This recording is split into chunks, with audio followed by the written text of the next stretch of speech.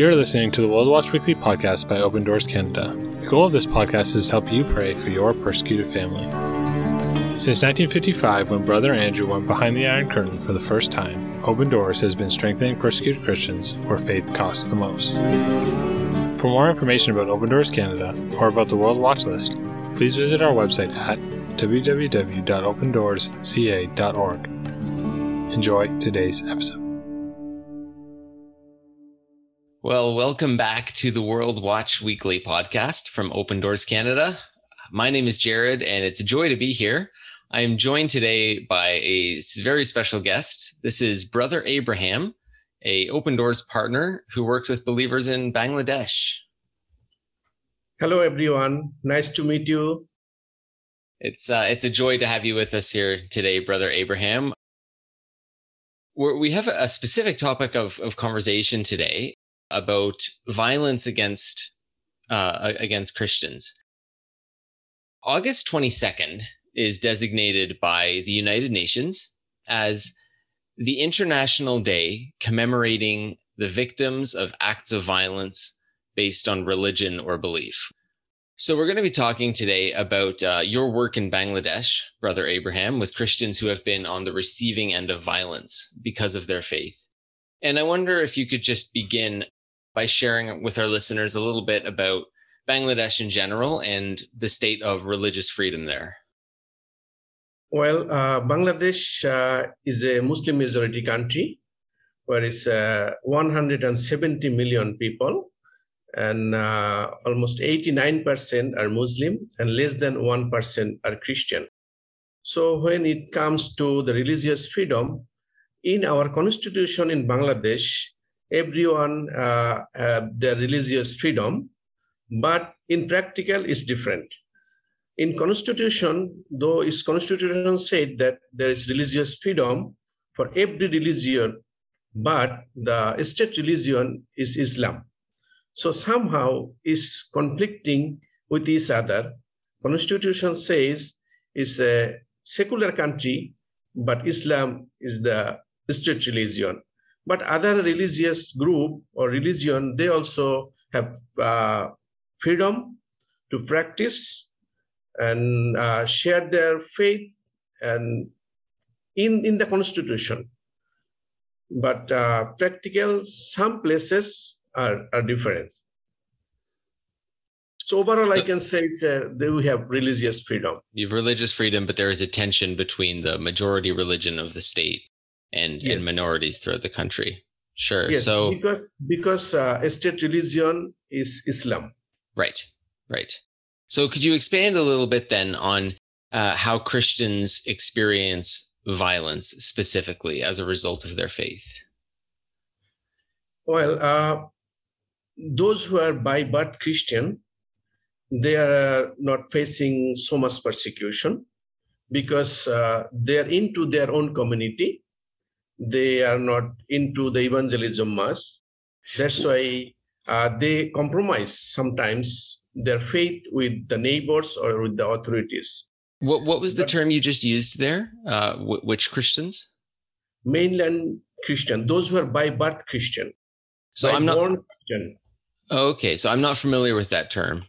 Mean those who are born in a Christian home. Okay. So born in a Christian home as opposed to convert from Islam. Yeah. Okay. And those who are coming from different background, especially from Muslim, they are facing severe persecution, especially from their community, from their family, and from the relatives, extended families, especially for new believers. And new believers are so much faithful to do evangelism because they always follow Great Commission. That's why they share gospel with their neighbor. So when anyone become Christian from majority background, then immediately they go through some kind of difficulties, especially isolation from the family. Because when someone became Christian, family disown them. And next is most of the believers, new believers, those who are coming from majority background, they're living under the poverty level. So, like a daily labor. So when someone became Christian, immediately they lose their job. It's one kind of like create a problem for them so that they can come back to their previous faith. And next one is discrimination, because Bangladeshi people, they are like community-based people. They like to stay together with extended families and also community. But when someone become Christian, local people, they don't allow them to use the common facilities from the community. And discrimination, children also face discrimination in their school. Because it's a Muslim school, a lot of schools are Muslim. So there is no Christian school. So children are also facing discrimination in their school. Though Constitution has given us freedom to practice our religious activities or religious ritual, but as a Muslim country, Muslim majority country, most of the authority or the leaders in the community, they're Muslim. So they don't like to comply with the clause from the Constitution because they have also religious bias. That's why persecution always comes to the new believers. And end of all those steps, they face physical persecution. They try to bring them back to their previous faith in every ways. When it doesn't work, then they start to beat physically or mentally, whatever way they want to get them back. So violence comes in the form of families and communities trying to force Christians back into the faith that they previously came from.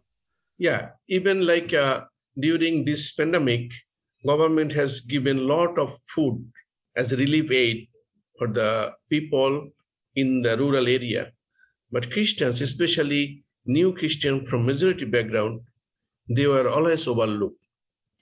They said that you are Christian, you have money, you got a lot of money, so you have food. And some area they said, this is not for Christian. But government is giving for everyone, those who are affected by the COVID. Right. Right. And Christians don't get the aid that other people might. Yeah. I know that men and women typically experience different types of persecution. Could you tell us a little bit about how gender affects violence against Christians? Yeah, it's everywhere. As you know, in Bangladesh culture, men are the bread owner of the family. They do job, they do daily labor, whatever. They always try to provide food for the family. And if men become Christian, they don't face much persecution from the family. But if a woman or like a wife of a boy or wife of a man become Christian, then severe persecution always goes to the women. Because they don't have work, they don't do any work, especially in the provinces. They always do housekeeping things or household work, helping children to bring their school. So if someone become Christian from that side, means women's side, so persecution, severe persecution always goes to the women. And there are several cases just last week, even this week, happening in Bangladesh. One of the cases like that, the lady or wife became Christian with her daughter. Immediately, she was beaten up and divorced and kicked out by the husband from his family. So nowhere to go. Even the parents did not receive them. And they had to stay with another believer's house. And another lady also there, she was also kicked out from the family. Husband left her and got married to another woman. because of her faith. Right. And that lady with 2 young children, because of this pandemic, cannot do any work. We provided food. But last week I got that news that she was begging food on the street. Can you imagine that because of her faith, she was kicked out with 2 young children? And there are several cases. This morning I got another news that one lady kicked out from husband's family with 2 another children because her mother and uncle, they became Christian because of that. So for men, sometimes, if there is a persecution or problem or pressure from the family, they can go some other places to find the work, or they can manage themselves somewhere else as a man. But women, where to go? Right. If women, she needs to go, she has to carry her children, because always women are kicked out by husband with children. So that's why nowhere to go. Right. So that's why I can say that women are like double persecuted.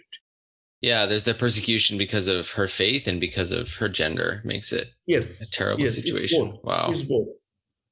Wow. Now, one story or news item that our listeners might be more familiar with in Bangladesh is the Rohingya refugee crisis. There are a number of refugees who are living in Bangladesh now, and I wonder if you could share about the kind of violence that Rohingya refugee Christians might deal with as a displaced people. Rohingya people, they are very minority group in the world. They said they are more vulnerable group in the world. And in Bangladesh, there are more than 1 million people came from Myanmar.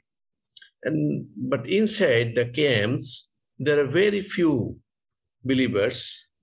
They accepted Christ through different people, but we can say they are a secret believer. But because of their belief, if some people open their faith to the neighbor, they face persecution from the neighborhood and even from the extremist group inside the camp. So there are Christians in the Rohingya camps, and it's a very secret place. But we believe that is where God can build His church if He so chooses. Is in places where persecution is faced the most. Yes. Yeah. There are some open believers also, but not many. Not many. Yeah. Right. Yeah. Well, that's one of the things that Open Doors says often, is that the places where persecution is rampant is the places where God builds His church the most often. And so secret believers in refugee camps is an incredible story. That actually leads nicely into the next question that I have. I wanted to ask if there are any reasons for optimism when it comes to religious freedom in Bangladesh, reasons that we can be thankful for what God is doing there. First thing, present government is pro-minority. It's a good thing. Government is always anti-extremism. Government try to stop the Islamic extremism. They are arresting. Police department has been arresting a lot of people, those who are involved with extremism or Islamic extremism or other groups. So it's a good sign. And I can say overall that most of the people in Bangladesh, they are not fundamental Muslim. There's some kind of like a secular type Muslim. So that's why we are very much hopeful that someday the constitutional freedom will be established in every places. And also the young generation, it's a Muslim young generation, they are more open because they are educated, they're exposed to internet, they're exposed to the Western world. So that's a good sign that they're exposed to the Western culture or Christianity. This is another thing. And also, as I have mentioned, that people are open to the gospel. Those there are persecution, there is a problem, food problem, needy people, but there are many people that are open to the gospel. And also we have several groups. They are very much active in evangelism in different places, part of Bangladesh, especially in the rural areas. And I can tell you that last month, this month, during this pandemic, every month, many people are coming to Christ from majority background and other background. So we are very much hopeful that someday there will be many believers in this country and people, neighbors will be open to the gospel. We have a great hope because of all those things, government side and also openness. And we have been distributing a lot of Bibles. People are accepting, receiving Bibles. So they are much open than before. So we have hope. We have hope, and that is the beauty of the gospel. Brother Abraham, as we close off the interview today, I wonder if you could share maybe one or two specific stories that you know of about Christians who have faced violence, names that we can be praying for. Yeah, as a while ago, I have shared with you that a few women, they're kicked out by the husband with their children. So for them, there are no place to stay. And I know 3 women with children, they're living with the pastor's house. They don't have any food. They don't have any place to stay. But praise God, this morning we are able to send some food for those families. And one of the ladies who is having 2 young children, as I have said a while ago, that she was begging on the street for food. And yesterday we were able to send a sewing machine because she knows how to stitch. So she can use that machine to earn something for the to young children. So please pray for those families. There are many families. They're facing persecution and pressure every day from the community, from the families. But presently, 3 women, they were kicked out. One was divorced and 2 others not yet divorced, but they're kicked out from the husband's house. So please pray for them. Sure. Yes, we'll pray for these dear sisters who have been harmed so much because of their faith. And I wonder if you would be willing to close us off with a word of prayer. Sure. For the church in Bangladesh and pray also for the church in Canada over here, that we will stand with you and with our persecuted family worldwide. We are thankful to know that you pray for us just as much as we pray for you. Yes, sure. Dear our Heavenly Father, thank you so much for this wonderful privilege, wonderful time, Lord, that you have given us so that we can meet our brothers and sisters, other part of the world, Lord. We know, Lord, for sure that many people are praying for us, Lord. As a persecuted believer, we are going through a lot of difficulties. Lord, we especially pray for the churches in Canada, Lord, because they are thinking about us, they're thinking about persecuted church, they're praying for the persecuted church. Continually bless them, Lord, and open their eyes to see that the believers or their brothers and sisters in Christ are facing persecution, suffering, problem in the other parts of the world, Lord.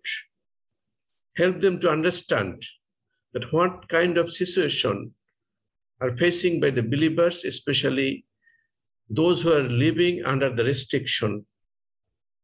So we pray for the ministries in Canada or over there, those who are helping our believers, not only through prayer and also with the means, help to other believers, Lord. Continually bless them and also help them so that they can extend their help to other believers, not only in Bangladesh, also other countries, Lord. Always be with them. And also, we also pray for the believers in Bangladesh, especially the sisters, those who are kicked out from husband's house, nowhere to go. There are nothing to eat, Lord. Continually help them, Lord, to find the way so that they can survive, Lord. Also pray for us as we are going to them, praying for them, working with them, so that we can spend time with them and we can learn a lot of things from them, Lord. Again, we pray for the brothers and sisters in Christ over there. Continually bless them and be with them, Lord. We ask your divine protection for them, Lord. In Jesus' name we pray. Amen. Amen. I want to thank you, Brother Abraham, for joining us today. It is such a joy and a treat to connect with believers from around the world using technology. That's such an amazing thing that we can do as the church. So thank you for being with us today and sharing about the church in Bangladesh. We will be continuing to pray for you. And to our listeners, thank you for joining us again today. You can always find out more about your persecuted family and the work that Open Doors is doing at www.opendoorsca.org. And we'll be back again next week. Until then, God bless you.